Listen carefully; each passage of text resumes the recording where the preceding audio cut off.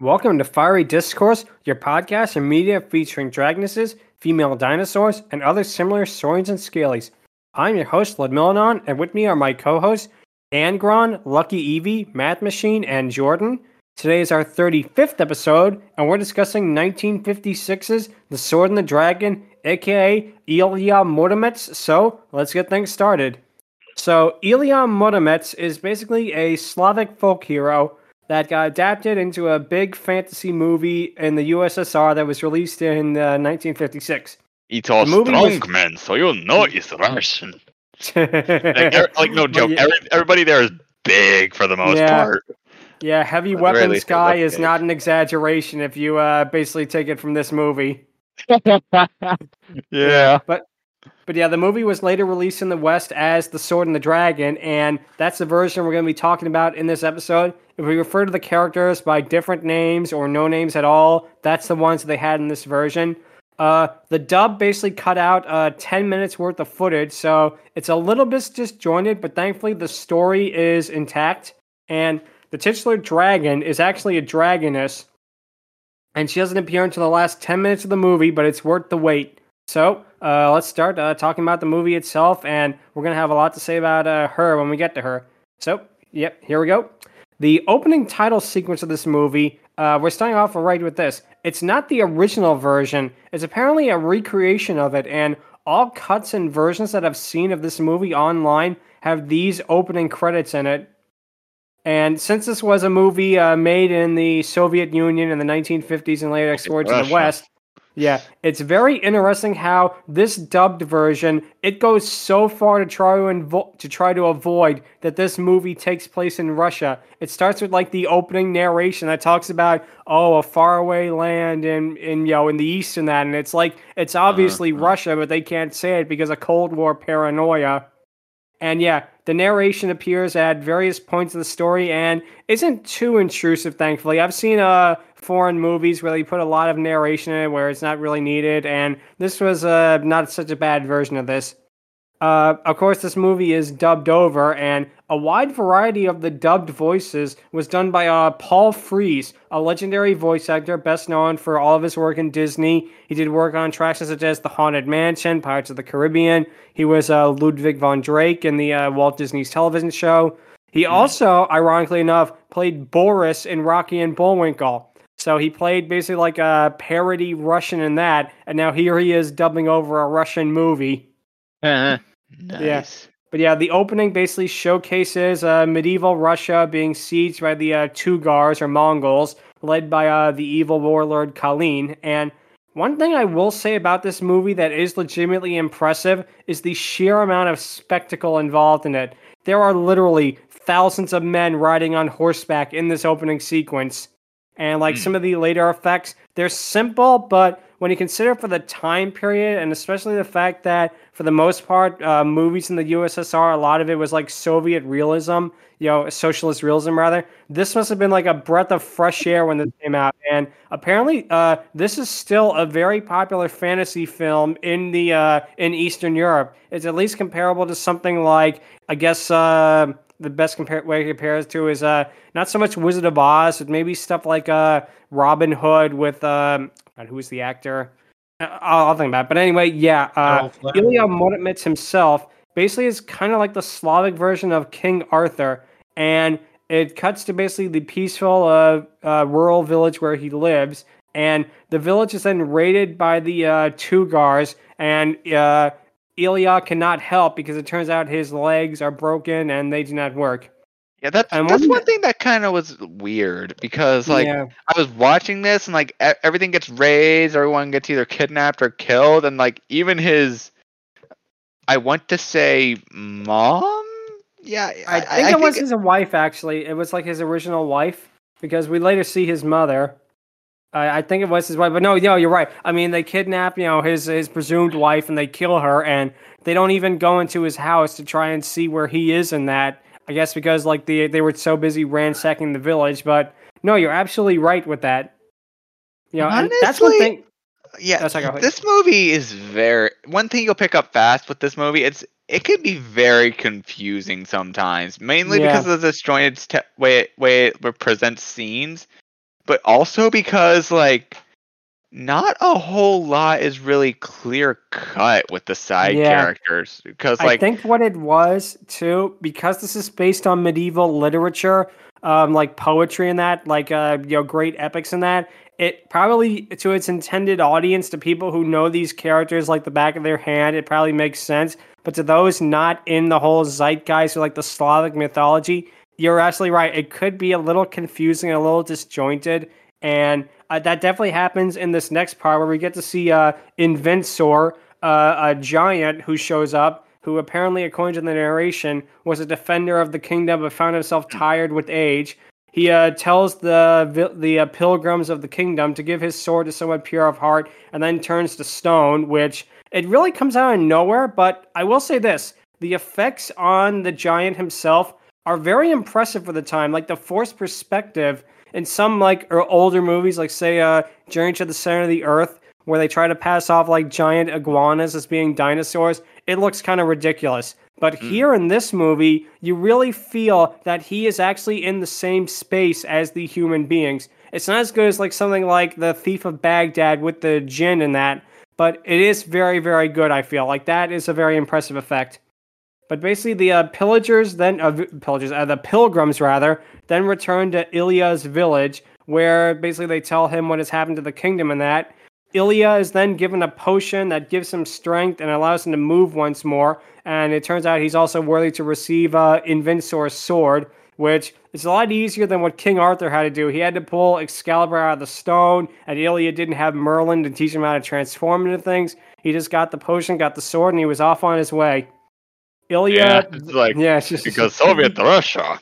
but Yeah, yeah, get used to Ilya, that. yeah, I know. But yeah, Ilya basically asked for blessing from his parents for him to save the kingdom, which it's really funny. I mean, imagine if they said no, would he have just gone back inside and that would have been it? He's like, no, you are screwed. I am strong man. Yeah. But yeah, Ilya is given a horse called Chestnut Gray, which I have to imagine was its literal name in the original version, and they just completely translated it literally. It probably has a more poetic name, but it grows from a into a huge stallion almost instantly. And the way it does with like time skips and like fade in, fades out is a clever cinematic technique. And it's funny. The real version of Chestnut Gray, the stallion version. It looks like an IRL version of Big Macintosh. Kind of. Yeah. But yeah, I thought his name was Chestnut Rain, and not Chestnut Gray. It very well could be. One thing about the dub too, especially with the audio, can sometimes be a little bit garbled. I don't know if it's like a bad print or whatever, but that does kind of make it hard. Sometimes it's public domain, so there's like millions of copies floating around on the internet. You can probably find it very easily if you go on YouTube. And yeah, that is something I didn't realize. But yeah, Ilya is then at a crossroads where he can go to the path that leads to either riches, a wife, or death. And when I first saw this scene, I thought it was the raven on the sign that was talking. I thought like, oh yeah, talking raven. That's very interesting for this type of story. But it turns out it's could just be honestly. It very well could be, but I think it's supposed to be like the voices of fate or stuff like that. Ilya chooses the death path and goes into a decaying forest where he finds himself face to face with the wind demon. And as much as some of this movie's effects, as much as this movie's effects, it does look pretty good. Are good, and I am going to probably rave some more about some of the effects on this later on, especially for 1956 USSR. The wind demon himself looks really kind of silly. He's got those big puffy cheeks and like that weird wardrobe and like a like bald. Like weird bald, but he's got like hair, like sideburns on the side of his head. He looks really kind of ridiculous, and I don't think he was intended to be, but to a modern eye, he looks kind of silly. Anyway, Ilya quickly defeats the wind demon by throwing a rock at the branch he sits on, causing the wind demon to tumble to the ground. And then the movie just cuts, like you said, the movie is very disjointed, and it definitely cuts from like one thing to another. It's a movie that's very much like, and then this happened, and then this happened, and then this happened, which I have to imagine maybe in the original Soviet cut it flowed a little bit better, but for the most part, it's not too distracting at least. But yeah, the movie then cuts to a peasant being brought before the Prince Regent for tearing the tail off a horse, and it's at this point in the movie where I definitely have to agree that the dubbing in this part is pretty bad. The mouth movements don't come close to matching the dialogue. It's not as bad as like some of the kung fu movies from Hong Kong and that, but it definitely you can tell that they did not have a budget to like actually get the script rewritten to where you could actually match the mouth flaps. With the exception of Paul Frees, yeah, comes off as if anyone's ever seen the original Speed Racer anime dubs, oh boy. Yeah, that's a good comparison. It is a lot like that. The voice actors for this movie are not credited. I only found out that Paul Frees did from reading basically biographies about him and whatnot. And I can definitely. Again, we don't know who the voice actors are, so we can't say if some of them were in Speed Racer or not. Because don't forget, this was a 60. That show was probably being dubbed at around this time. Yeah, honestly, though, I kind of prefer those dubs over the freaking dubs that we got over this dub. Personally, I can see it. But again, yeah, I definitely can understand why, because especially in scenes like this, you can tell that, again, they didn't have as much of a budget to get a better script or better quality of voice actors, with the exception of Paul Frees, who was always excellent in everything he did. But yeah, basically the peasant is ordered to ride the horse because he tore the tail off a mare. He's basically ordered to ride the horse in the woods until her tail comes back, and then the regent orders that a great feast to be held, which happens for no reason in the story. It's like all of a sudden he punishes the guy, then he stands up and he's like, "We shall have a great feast in the halls." It's like, but why? Why does it deserve that? You know? But, and then but why, man? Exactly. But yeah, a new character to the movie, Alexei. He asks his love, Felicia, to accompany him to the feast. And again, there are some inexplicable moments of the movie. Like, after Alexei asks Felicia about the feast, a woman randomly shows up to cackle about their relationship before falling off a large rock. And again, it's something that I feel like in the original Soviet version, maybe they put more time into who this character was, but in this particular cut, it comes completely out of nowhere, and it makes no sense whatsoever. But again, it pretty much makes no sense to begin with. Yeah, that's true. Although I have to imagine in the original Soviet version, it was a little bit more coherent. But yeah, again, the part with the feast is another impressive one, just for the sheer, again, spectacle of this. You gotta figure, a lot of Soviet cinema was not like this elaborate. You had some stuff like Jack Frost and Sadko, aka Magical Voyage of Sinbad, but for the most part, they did not do movies like this, and it is impressive, like the amount of extras and the sets are beautiful on that. We get to see a musical number, which I did not really pay attention to because it is not that good, unfortunately. This movie does have a couple of musical numbers that just pop in out of nowhere, and none of them are very memorable. I don't remember the lyrics. The tune is not really that much either. All I remember from this little musical moment is when when the female character ultimately is singing, and then like there are some animals, like some of their animatronics. Oh, that happens later on. That happens later on. That's actually it's a different character actually. But no, this is about with the feast and that. Ilya then shows up. He demands to speak to the prince. Alexei brushes him off, leading to Ilya insults him by saying, "You duel with milkmaids behind the barn," which burn right there. Anyway, one man claims that he had slayed the wind demon, but Ilya proves him wrong by bringing along the wind demon to basically prove how strong he is and how he wants to serve the Prince Regent. That.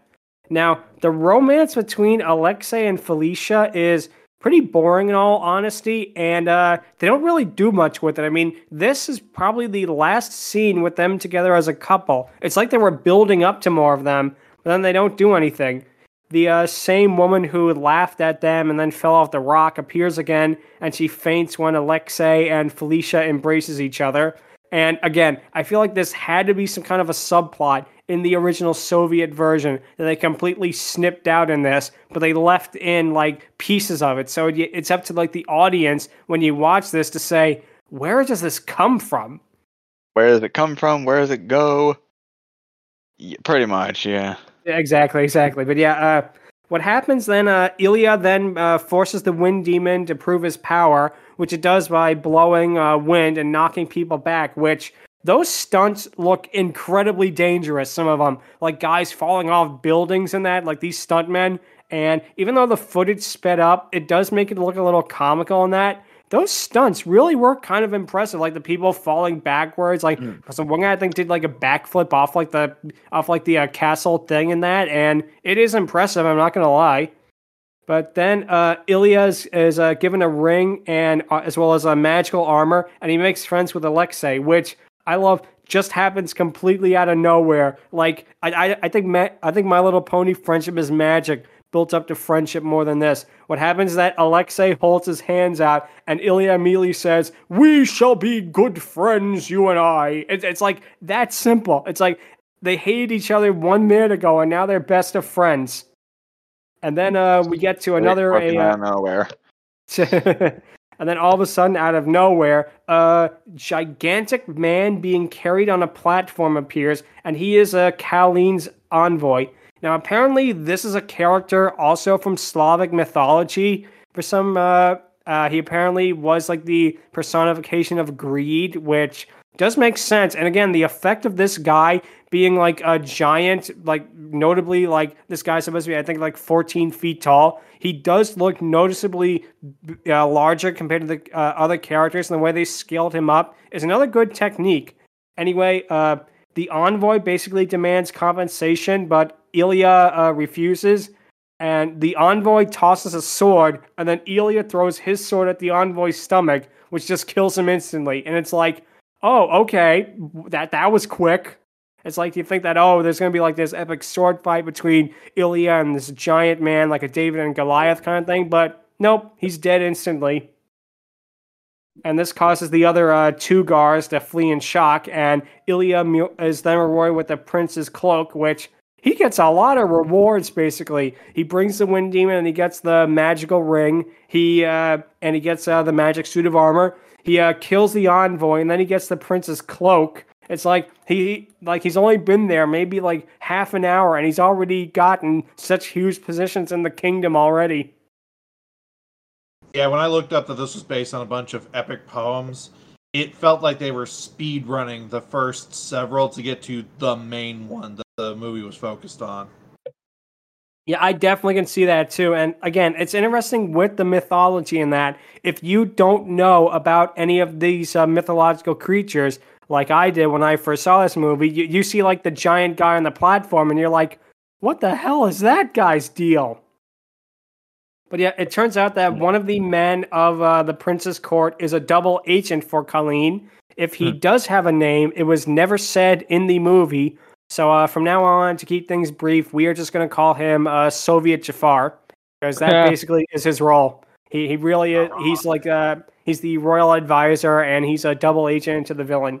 But yeah, Ilya then laments about his wife having been killed by the two Tulgars, and he begs for a task from the prince. And then we get to see Ilya ride to the countryside, which really has some beautiful cinematography. That's one thing that I don't think you can take away from this movie. This movie looks pretty. I mean, like the shots of him like riding along with the shadows and the sun setting in the background, that is legitimately really, really good cinema right there. It's framed beautifully. The way that, again, the shots of basically the landscapes are really, really well done.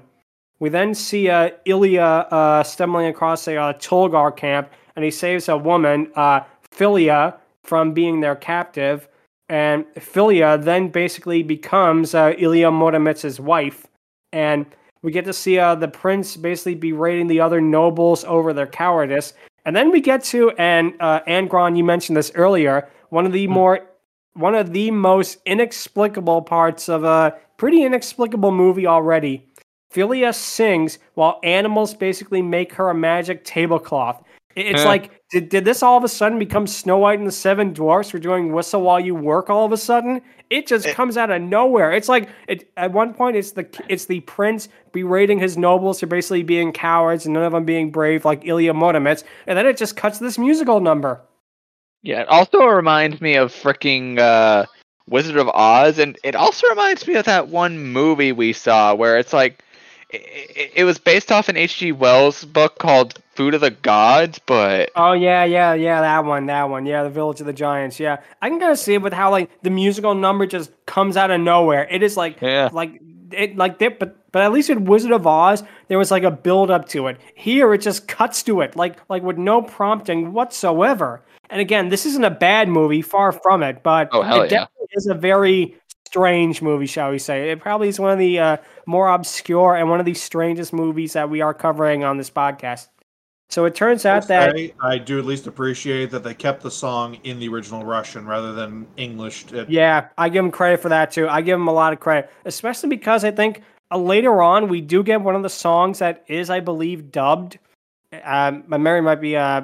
I might be remembering this wrong here, but I think later on we get a song that is dubbed, and it's kind of a shame that, again, you gotta give them credit for actually leaving it in the original language. But yeah, Ilya then is revealed he's leaving home once more to fight against the Tulgars, and I guess it's like every other day he's like leaving the house to fight them. It's like does the guy even want to be home? But yeah, it turns out Philia's pregnant, and Ilya tells her to bear him a son, which I guess he's speed running, being Henry VIII right there. But yeah, Philia is then sent on a boat with the prince's men for her own safety, and we then get another musical number, and unlike the other one, the magic tablecloth making sequence, this one doesn't really leave an impression on me. Like, I watched it, and I cannot remember a single thing about this song that happens in that sequence. But it turns out the Tulgars then capture her yet again, and they capture her and also the other merchants, and the Prince Regent gets word of this. Soviet Jafar then tells the prince that Ilya should be banished, and the prince also then agrees, and Ilya Moromets is denied from the kingdom, and Ilya does not take this well. He basically starts screaming that he will kill all traitors. He throws his magical cloak to the ground in that. He's then brought to court, where Soviet Jafar tries to shoo him away in that, and then Ilya is ordered to be sent to the dungeon, but fights them off. So I guess now, aside from being, the Soviet King Arthur, in this fight sequence, he is now the Soviet Bud Spencer. Yeah, but then we get also probably one of the other really just complete what the hell moments of this movie. Soviet Jafar tosses a message in the bottle to send to the Tulgars, but the peasant, the one with the mare's tail earlier on in the movie, finds it. Soviet Jafar panics at this, but he falls in a bear trap and he loses his pants in a bit of a goofy comedy sequence and he runs away. Then the peasant takes out all the goods from within the bottle. He puts in the Soviet Jafar's pair of pants and he tosses it into the sea. Then it cuts to the Tulgars, who get the message in the bottle and they think the pair of pants are a sign that they can invade. What the hell was with this sequence? It makes no sense. It is completely pointless. You could have just had Soviet Jafar tossing the bottle and then getting the message to invade. I mean, maybe it was padding. Maybe it was part of like some comical poem from like Russian literature or something. But it just, man, I did not understand this part. I had to actually rewind it and watch it a couple of times just to figure out, did they really do that? Yeah, I feel like this is one of those things that something was lost in translation somewhere. Definitely. Yeah, it definitely feels like, apparently, I'm just going by Wikipedia here, so, I'll trust it with a grain of salt. Roger Corman had something to do with the version of this movie, which is very interesting considering that Roger Corman famously was a B-movie maker. He made some genuine classics like Death Race 2000, the original The Little Shop of Horrors, and some really, really good ones as well, but he also made a lot of not-so-good movies, and I feel like this was something that was done cheap to put in, like, matinees. and whatnot. I feel like this was something that they basically just tried to stitch together really, really quickly in that. But yeah, and it turns out a little bit to emphasize just how weird and jarring some of these cuts are. Right after that boat battle scene, it instantly transitions to, I guess, several months later because it's winter now, and spring. There is Christmas music playing, and it looks like a actual Christmas scene from a different kind of movie. And I was like, did we transition to a new movie here? What's going on? Yeah, I definitely feels like that might be padding. It might have been like, oh, we need some kind of transition footage. We got this in the archives. Okay, stitch it in. It really, really does not make sense in that. But then when we actually get to the story, it turns out that Philia is there. She gave birth to a son, and she's the captive of the Tulgars. Colleen forces Ilya's son to basically become a Tulgar warrior with the rest of them. Alexei then arrives in the kingdom and is made their prisoner, and we then see the Tulgars march on the kingdom, and sadly we do not get to hear Saruman say, "March to Helm's Deep!" That's the second time I've made that joke on this podcast, by the way, and there probably will be many more. Thank you very much. But yeah, the amount of extras, again, I know I sound like a broken record here, but it really is just to emphasize the amount of people that they got to be in this movie. The English language poster says that there was a cast of thousands. They are not lying. There are at least hundreds of men playing these Tulgars marching on the kingdom and that. What happened? Big or go home, am I right? Yeah, exactly. Well, probably because, again, they had an infinite budget for this, being that all movies in the Soviet Union were technically government funded. I guess they could do like whatever the hell they wanted with it. But yeah, basically the Tulgars want 700 carts of gold within 3 days, which, okay, 700 is a very arbitrary number. Why not 1,000 at that point? But yeah.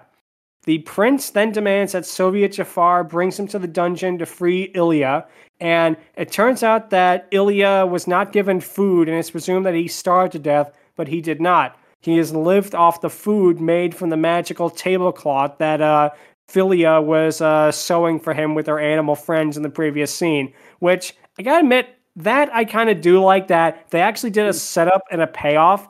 Though, again, it feels kind of arbitrary because with this magical tablecloth, I expected it to be used for something like Harry Potter's invisibility cloak and that. I did not expect it to be used to basically make food for sustenance and that.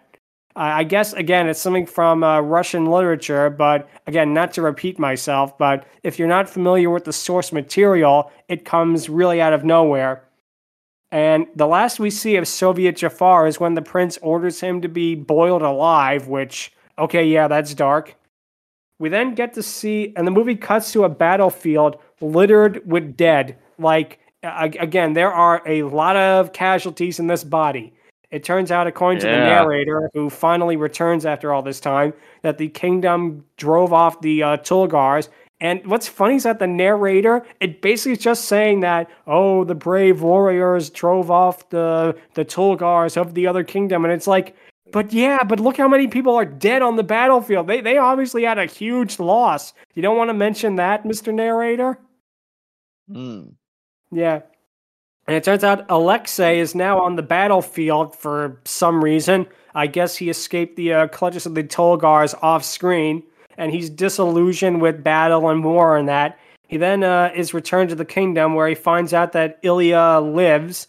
And this part, I gotta admit, this part coming up is a really clever bit. And this part reminds me of something that Tolkien would have done, which I know Tolkien was a fan of this kind of literature, and I wouldn't surprise me if he was inspired by this.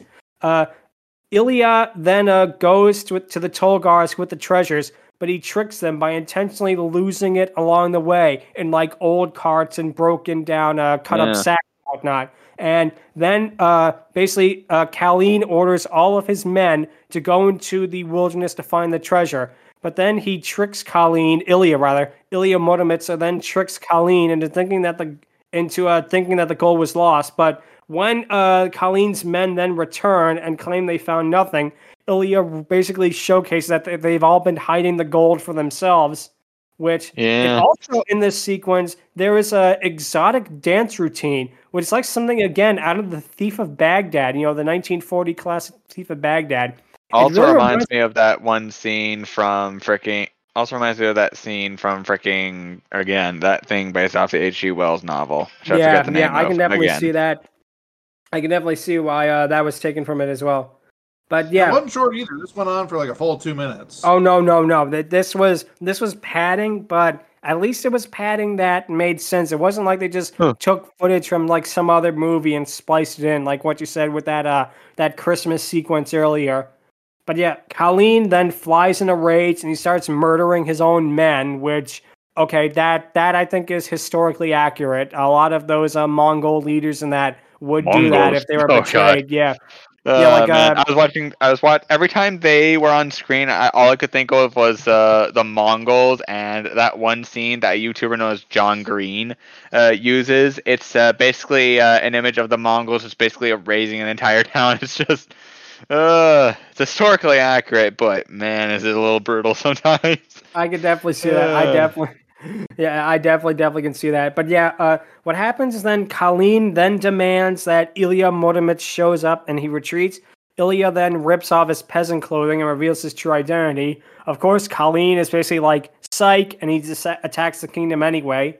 We then get to see Ilya flee from them, and he finds his son, who of course never knew his father, and he is a Tolgar warrior. Yeah. He basically duels with his son for a while before he looks into Ilya's magic ring and he finds out his true identity, which, okay, number one, nice that you remember the magic ring after all this time. And, two, it's like he immediately like gives up his Tolgar ways. It's like he was raised by them. He was ordered to be like a Tolgar warrior. It's like, you're my real daddy. I'm on your side now. He was kind of forced into that. Let's be fair. I know he was. Yeah, you're right. I guess I can see it your way. Yeah, he was kind of biased. But yeah, the battle scenes too are also kind of impressive. Again, with how many people there are, it reminds me a lot of the El Cid movie from the '60s here, and with just how the spectacle of it, like all these swordsmen. And don't forget, this was pre-CGI, so all of these men fighting each other are real, which is really, really impressive, especially with how they're doing that. Yeah. And then the kingdom uses, gigantic arrows to attack the Tolgars, which Colleen is sitting on a throne made out of human men, which is interesting. It might be, again, not sure how accurate it is, but it definitely makes for an interesting visual. We then finally get to see Colleen decides to release the dragon. Now, the dragon is actually a dragoness. She's called Zmeya Gornish. Forgive me for that mispronunciation. She's from Slavic mythology. They actually call her in a single line. They try to call her that, but they call her Zuma instead. Which, okay, a bit of a mispronunciation there. But yeah, Zmeya is basically a three-headed dragoness. And one thing to note, even though that she's a three-headed dragoness, she is not supposed to be a hydra.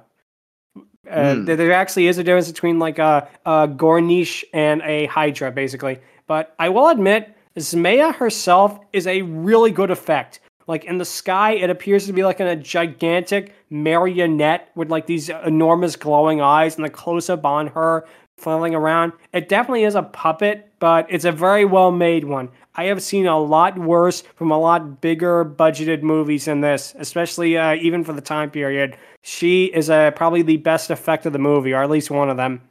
So yeah, Zmeya then sets fire to the kingdom, trying to destroy it, but she's then struck by an arrow, which, coming back to the Tolkien inspiration for a minute, that's kind of similar to Smaug's death. I have to wonder if in some way he was inspired by these epic Russian poetry for the fate of Smaug, basically, with what happens with Zmeya Gornish in this movie.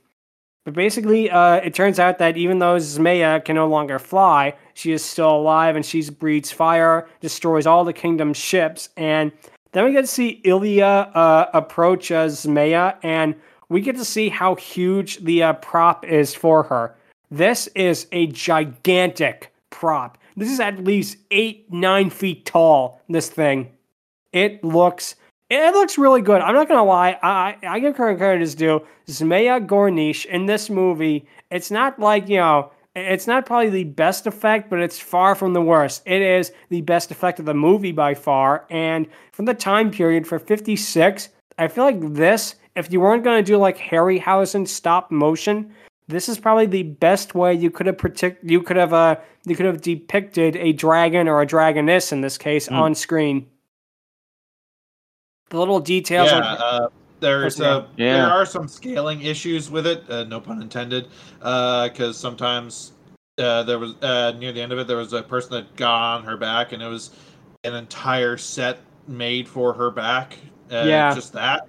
But yeah, for this being early 50s, for it being pure practical, it is astounding how good this looks and how just awe-inspiring it is to see it. Yeah.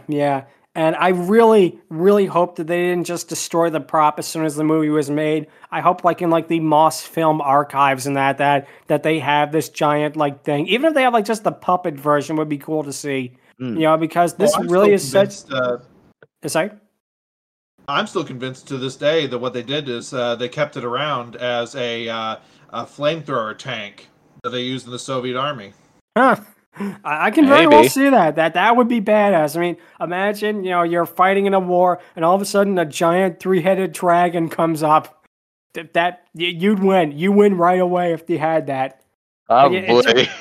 But it turns out that Zmeya's fire is so hot that those struck by her flame have to be immediately be doused by water, which again probably was from the Russian literature. And it does look a little bit silly how they're giving like these big epic speeches, and then someone literally just tosses a bucket of water on them.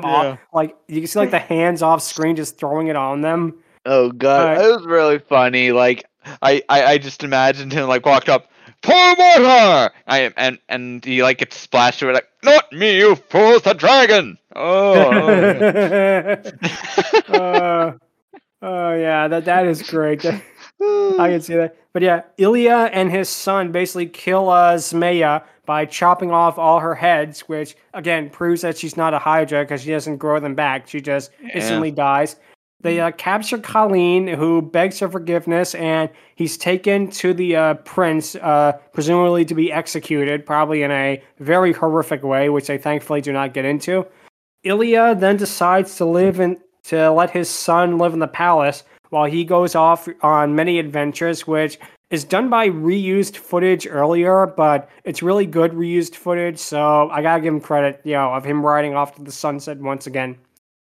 This movie, as I said earlier, is considered to be a classic fantasy movie in Eastern Europe, and I could see why. For a country like, for example, like the USSR, that did not really get these kind of movies, this must have seemed absolutely phenomenal. Like, imagine for an instance, you've never seen stuff like Wizard of Oz, you've never seen stuff like Robin Hood, you've never seen stuff like any of the Disney animated movies in that. Yeah, or any of those big spectacle movies. This must have seemed absolutely mind-blowing to the Soviet audience back then, especially considering, what this is made in 1956. This must have completely blown them away. And there was no known indication of how well this movie did in the West. As said earlier, it was released under the alternate title The Sword and the Dragon, at least in the United States.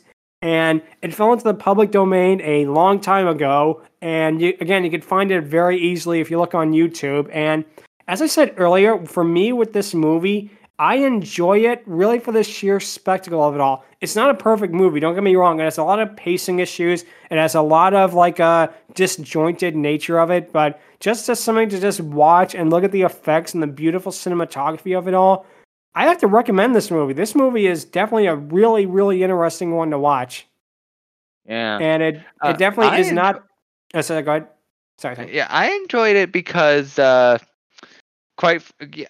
enjoyed it because it has like the campiness to it. Like again, the pacing's scattered, and like honestly, I went in like expecting it to be basically just a dub, and I was not disappointed in that regard. It's a dub. It's got pretty impressive points, and other than a few confusing spots here and there, it's all right. Yeah, if we're judging the movie based on today, it's terrible. But you don't do that. You have to judge it based on when it came out. And even for as horrible as the dub is, just the spectacle of everything alone makes this an amazing movie. Definitely, 100% with that. Which now brings us to the question of the episode, which is, what is your favorite foreign movie? And I'm gonna say this right now: no anime. Anime is off the table in this. What is your favorite foreign? Let's say foreign live action movie, for instance. For mine, that's a really tough one because there are a lot of good ones, especially from the from Britain from the '60s and that. You have great ones like a Prime of Miss Jean Brodie. That's a classic. You have some really good ones. But for me, my favorite foreign movie of all time is probably a tie, and they're all French, between the comedies of Pierre Richard, which is The Tall Blonde Man with One Black Shoe, The Return of the Tall Blonde Man, and the Toy, which infamously became the Richard Pryor movie, but the original French version is an actually good movie. And also, my other one for my favorite foreign film is going to be The Umbrellas of Cherbourg, which is a really beautiful movie. It's like a musical where all the dialogue is done in song, and it really is just one of those movies that if you see it once, you are never ever going to forget. And getting back to the Pierre Richard films, I feel like he has just a comedic sensibility. The closest, the closest comedian I can compare him to is Gene Wilder, and how just effortlessly charming he is. He even looks a little like Gene Wilder, to be honest, but he really is just so effortlessly charming, and especially in stuff like the Tall Blonde Man franchise and The Toy. He is fantastic. He's a phenomenal actor, and The Toy in particular is actually more of a dramedy. I mean, it has a lot of funny moments, but at the end, you will cry at the end of the original Toy, the French version, not the Richard Pryor version. I want to specify that for anyone listening to this. If you want to look up the movie The Toy, it is not the one with Richard Pryor. It is the one with Pierre Richard. But yeah, those are probably my favorites because, again, I feel like they're types of movies that you don't really get anywhere else. Of course, you have other ones I could mention, like, 9.5 by Fellini. You have, like, again, you just have so many options. But for me, for my personal enjoyment, those are going to be the ones that are my favorite. The filmography of Pierre Richard and the musical The Umbrellas of Cherbourg. Angron? Okay, so I too have not seen that many foreign quote-unquote movies. The closest I can say I got is to something like is Amelie, Cyrano de Bergerac, a Japanese movie. It is not an anime. That it's live action, and let's see what else there was there. Oh, technically Pan's Labyrinth if you count the Spanish version. Yeah, that counts. That is definitely my top 10. I can't believe I forgot about that, but yeah. Let's see. There's two Spanish movies that I saw in high school. One of which is this movie about a Mexican children's soccer team that pretty much goes big for the most part, and the other is basically about it's a lot darker, but I for the life of me cannot remember the name of that movie. All good. So, which Matt, one do I pick? I am going to have to say, I'm gonna have to say Pan's Labyrinth because it's not only good choice. Yeah, it's not only like a pick that I have to say, fuck it, I'll do that one. And not only does it like freaking meet the criteria, but I like Pan's Labyrinth. It's entertaining. It has it's Guillermo del Toro. It pretty much has the person who's pretty much a freaking contortionist who was also in The Shape of Water and freaking Hellboy. Doug Jones. He's a great actor. Yeah. He was Hell yeah. He's the pale man. He's great. That is a great choice right there. Pan's Labyrinth is a beautiful, heart-wrenching, just fantastic movie all around. Del Toro in general, all his movies are worth watching. I don't think he's ever made a single bad movie, not one. I highly have to agree with you there. Anyways, yeah, that's going to be my pick. Okay, Math? I'm the animation guy, so I'm going with an animated movie, but I'm not going anime. Okay, all good. I'm actually going France as well. Okay. So I could go with something like Triplets of Babel or Fantastic Planet, things that are more widely known like that. I'm actually going to go obscure. Oh, go ahead. It's this movie called Mune, Guardian of the Moon. Oh, I have not heard of that. Made in 2014. It's a CG movie. It's very fantastical, has this just really creative, unique world. The designs are great. All of the environments are beautiful. It's a simple story, but it just works really well. And there's several scenes that are animated in a 2D style that are absolutely gorgeous. That sounds really great. My gosh. It has 2 English dubs, one Canadian, one American. Watch the Canadian. Do not watch the American dub. They celebrity and yucked it up and all that. It's terrible. Oh my gosh. That always stinks when they do that. That always stinks when dubs try to do that. They always take it and they take something beautiful and they try to make it hip and edgy and that stinks. I definitely will check out that movie. That sounds really good. Okay. Actually, he just reminded me of something. Like, if we're talking animated movies, oh man, there's FR07, but yeah, if we're going animated, I probably will have to go with.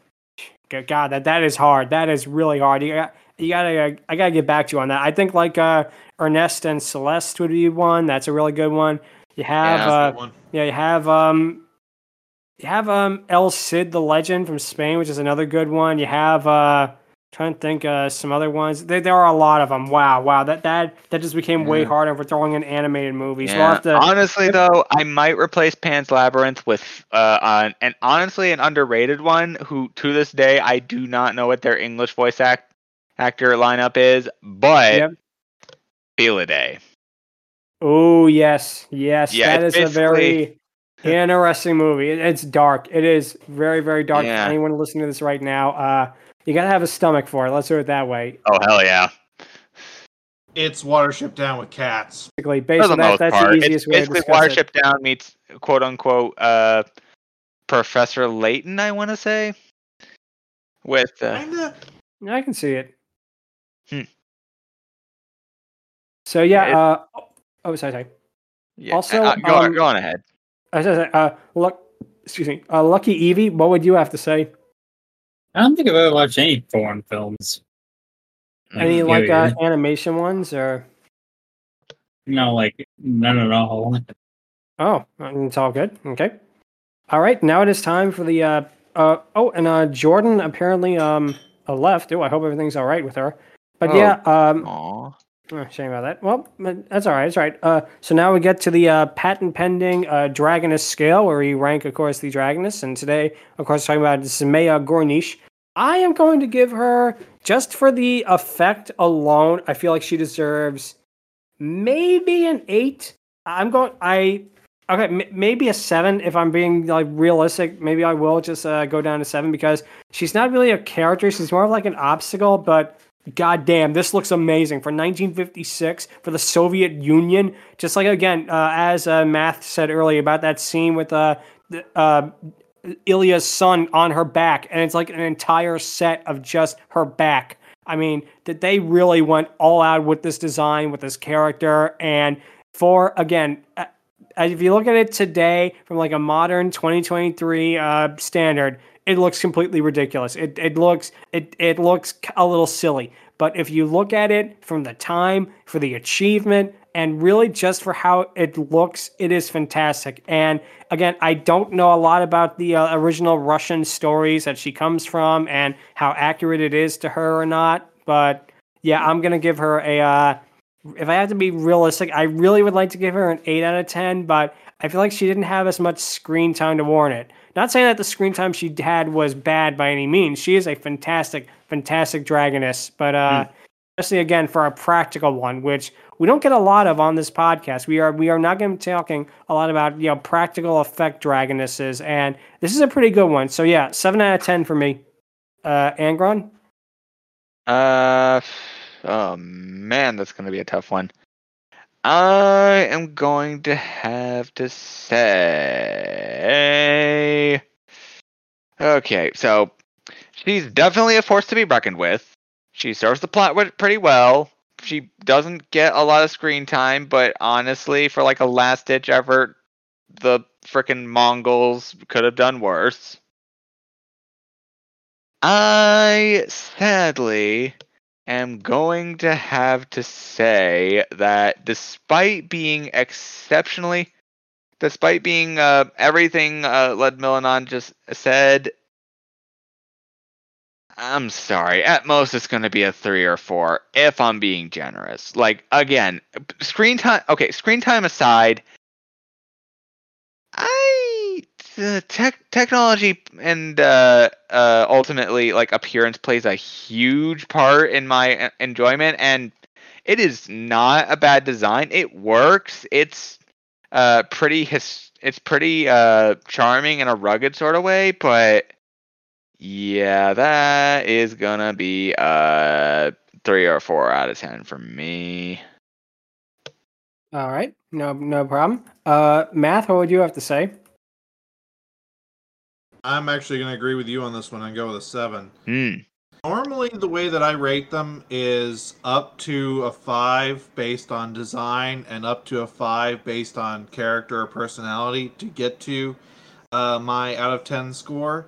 There is no character here. There is no personality. This is based solely on design and implementation of the effects, and good goddamn, this was impressive. I give it a 7 just purely based on that. It is that outstanding to see this in motion. For the time period that this came from, the fact that they got this to look as good as it did and to be as just awe-inspiring as it was, I don't know what black magic they had to pull. I don't know if they had to actually bring in the Soviet army and retrofit a tank, but it is amazing to watch this in action. Definitely. I can see that. And Lucky, what would you have to say? I honestly can't even rate this on design because I can't actually find a good picture of it. Okay, so like I'm not even sure if this thing has legs.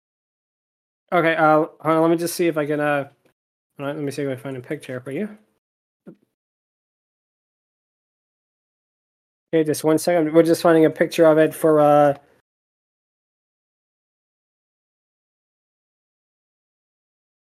Evie. Just 1 second. Sorry about that. If you're listening on this. Okay, so what would you rank it basically? Damn, there are no real good pictures of it. Wow. I guess five. All right, then yeah, we'll go with 5, and that turned out a little different than expected. There really aren't any good pictures of her. You're right. Wow, I looked it up on the thing, and a lot of it is either zoomed in shots of it or really bad pictures of it, basically from copies that were on like VHS 50 times. Wow, that is a shame. Just the poster art. Yeah, I guess the poster art really isn't that indicative, but I can kind of see. Yeah, that's kind of a shame. But anyway, thank you guys so much for listening to this. If you have any questions, or if you want to send us your impression of the Wind Demon, you can email us at fierydiscourse@outlook.com, or visit us on fierydiscourse at twitter.com/fierydiscourse. Next time, we'll be looking at the 1996 OVA Get Going Godzilla Land Subtraction. That's going to be a lot of fun, talking about this weird little side underrated entry into the Godzilla franchise. And until then, thank you guys so much for listening. Take care.